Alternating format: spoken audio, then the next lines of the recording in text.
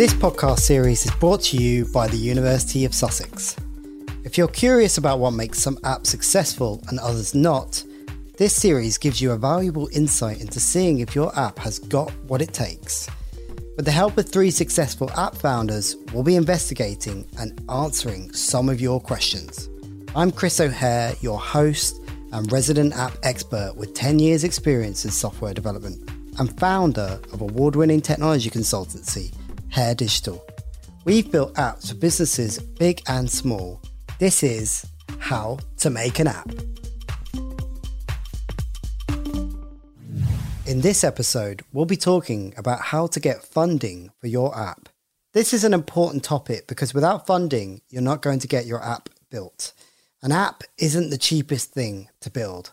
First, it's a good idea to create a pitch deck that demonstrates all the key elements of your idea.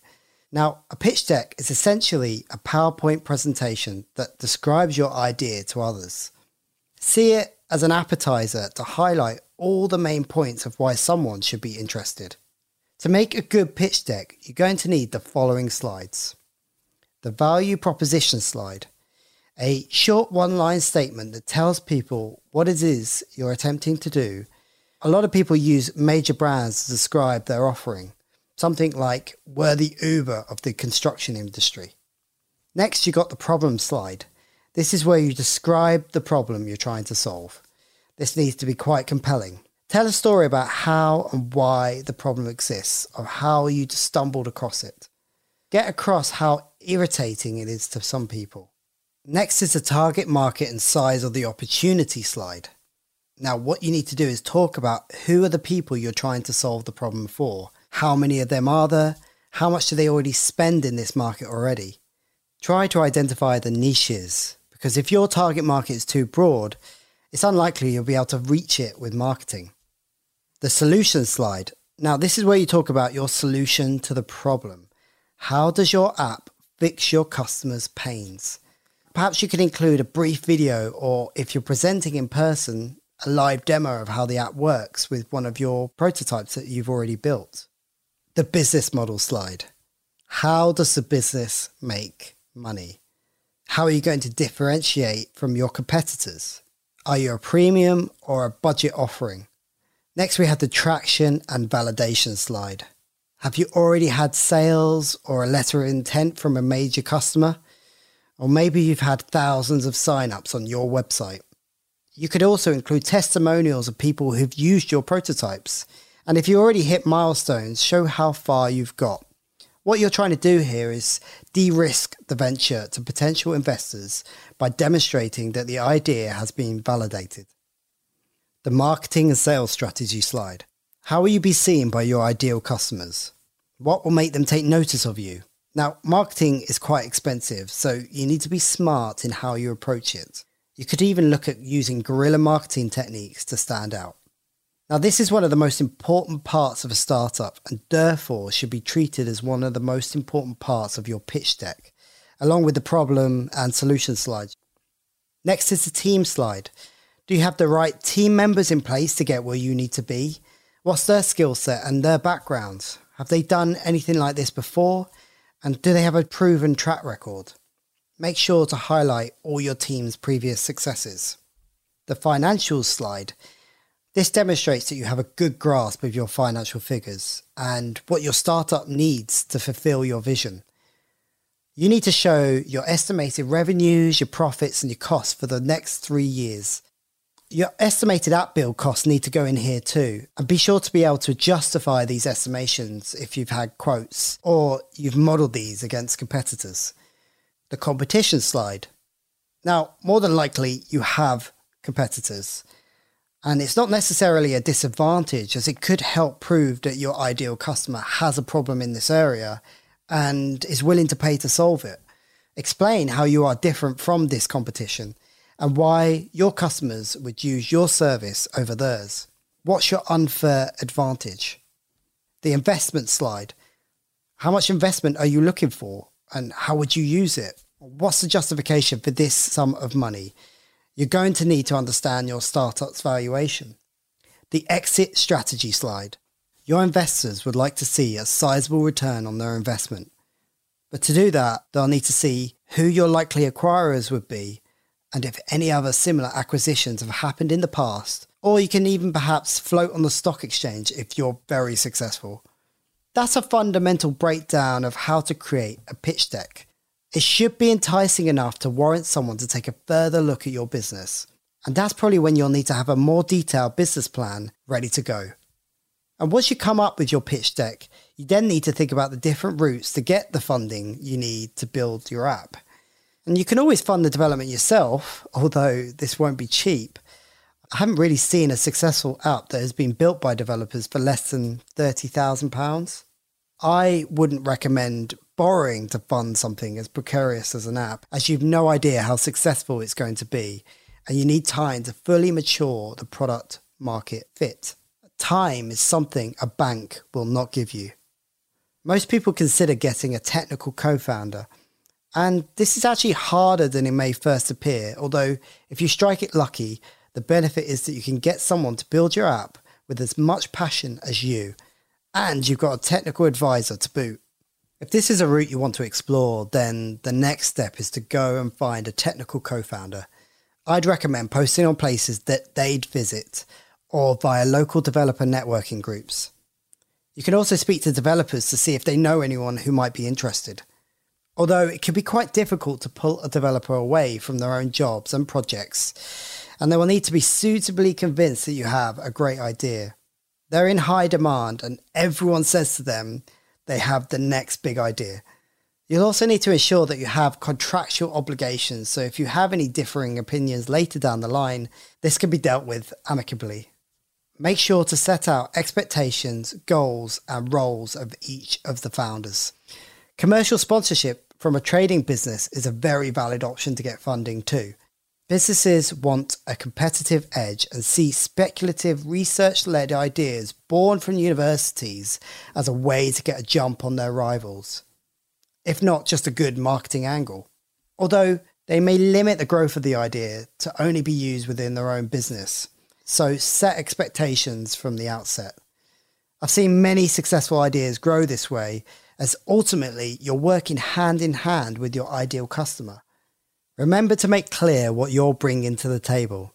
To set about this, contact businesses in your field of expertise that you think would be interested in working with you, or seek them out in conferences and get the contact details of a senior manager in the company. But probably the most common route to funding, yet appearingly the most elusive, is applying for grants and government loans. And there are lots of opportunities, but don't expect to get them without putting in the effort to meet their exacting criteria. These applications can take a very long time, and there will be lots of people applying for the same funding. Innovate UK is the most popular grant opportunity, which is funded by the government. And Innovate UK puts up specific project proposals that businesses who are in this sector can apply for to receive funding. Although notoriously competitive and difficult to win, it can be a very effective funding route, as they can be very sizable grants. The best way to find out about the various grants is to contact your local enterprise partnership, as they will have the knowledge about all the latest grant opportunities, but they also have their own grant funds available. Another option not to be discounted is the fact there are lots of entrepreneurial competitions which can offer a significant prize fund and media exposure. They're definitely worth entering and don't take much time after you've done the first application. The most glamorous option is to seek investment from an investor, though this often has many hoops to jump through, and expect your idea to be thoroughly tested by shrewd business people. Your pitch deck has to be compelling to even be considered investable. Investors are looking for a heavy focus on commercialization, route to profit, and a return on their investment. The process typically takes a while for all the due diligence to be done, and bear in mind that you're taking on a shareholder in your business, which means that they often have a say on how things are done, but equally they can be an important ally with lots of connections and wisdom. Remember, investors want to get the best deal for them, and they will look to take a healthy chunk of equity in your business. So look to get offers from several investors to truly understand your worth. It's also worth noting that when you accept an offer of investment, you're going to need all the relevant legal documents drawn up. Now, the most likely investors that will be interested in your business will be angel investors, who are high net worth individuals. But there are other types of investors, including venture capitalists and private equity firms. Accelerators and investment brokers will be a good option to help you navigate through this process. There is also the Seed Enterprise Investment Scheme, otherwise known as SEIS. That is the government tax relief incentive that most angel investors use to reduce their income tax liability by 50%. But before investors can use this, the business needs to be SEIS registered, so make sure you do that. There's no right or wrong way to get investment, and often you can combine several different ways to get the money you need. We catch up with Ian Wakeman again to discuss how he went through the various funding rounds, including receiving grants and investment, before passing the CEO role to an angel investor called Adrian Cooney. Thank you, Ian, for joining us again. I want to get your opinion on funding and the various stages that you went through and any advice that you would give to fellow either academics or entrepreneurs out there that would like to kind of go through this journey. But let's start off with working out exactly the different types of funding you received, how much you got, and kind of what was the influence of getting that funding. Nice to be here again. I've been an academic for 31 years now, and I do computer networks. And obviously, there's always been a fair amount of sort of commercial activity, taking things which academics do as commercial with networks and turning them into companies. To date, I've never really found something which really attracted my interest as something that should be commercialised. So once we had got the money to actually sort of run the initial projects with Brighton Hove Albion, when we got to the end of it, the club was keen for us to commercialise it. The Football League was keen for us to commercialise it, and talking to the team, we felt happy that this was the right thing to do, to actually turn ourselves into a company and see how we can actually sort of make it work as a commercial activity. So the interesting thing is, around academics, there is a structure of funding that allows people to take potentially commercial ideas into the commercial world. Obviously, the Innovate UK itself sort of would supply money for startup funds for certain businesses. Because of the timetable we were working with, another deadline came up, and the Royal Academy of Engineering was running these enterprise fellowship schemes where they'd give £85,000 to sort of people to help them commercialise an idea, give them coaching, support them, and get them to the point where they could launch a company with their product. So I put the application into that and found out sometime in November of 2013 that we'd awarded that. So we were then able to, with a fair amount of confidence, spend the next year building our software, testing, making sure it got better and better so that we can actually sort of deliver workable products and get sort of sales in. The main source of funding for any company should always be sales, for instance. And so we were absolutely delighted in February 2014 when we actually got our first sale and got a commitment from the Football League that they would run a sort of a trial with clubs over start of the 2014-15 season with our software. And we worked with 6 clubs, with Brighton obviously, but also with Crystal Palace, QPR, Bolton, Birmingham, to sort of build apps for them. That was great. That was a source of funding. And that enabled us to actually get into the position, because we impressed them enough with our sales, that we could actually sort of turn ourselves on, hire 2 full-time employees and pay ourselves wages. So we actually had enough money coming in from our initial customers to actually sort of fund ourselves going forward. Now, you'd like to think that was all you needed to do. Business to business, the clubs were saying, yeah, this is really good. And yeah, we like the fact you've integrated the Football League player and funding. The problem being, as February 2015 turned around, the clubs were saying, yeah, okay, this is very nice, but we'd like to reduce our costs. So they sort of forced us to sort of reduce our monthly fee. And so we were starting to get a bit sort of dodgy about whether we could keep paying ourselves salaries. And at that point, we started looking around to see what could we do around angel investors. I spent a lot of time going around the various angel investor groups, talking through various people about sort of what we need to do, things to be aware about. Once you take your angel investor, you've got to be fairly sensible about contracts in terms of the agreement are going to be. The investor wants the best terms for them. You want the best terms for yourself. And you've got to make sure that you come to an agreement without getting lawyers too much involved, because otherwise they spend an awful lot of money on sort of lawyer costs, which eat up a chunk of the capital that's coming in. We made that mistake. We didn't make it again. So we did a lot of work with VCs. We went to various venture capital groups, talking to them. We had offers on the table from one group to invest. They were willing to put in sort of 120K in for us. But then we also had angel investors starting to get interested, and said the key one for us was Aidan Cooney, who did run Opta, knew what the business was, had a lot of contacts, sort of was able to leverage this up to actually sort of be more active in the sort of sporting arena. That gave us more credibility as well.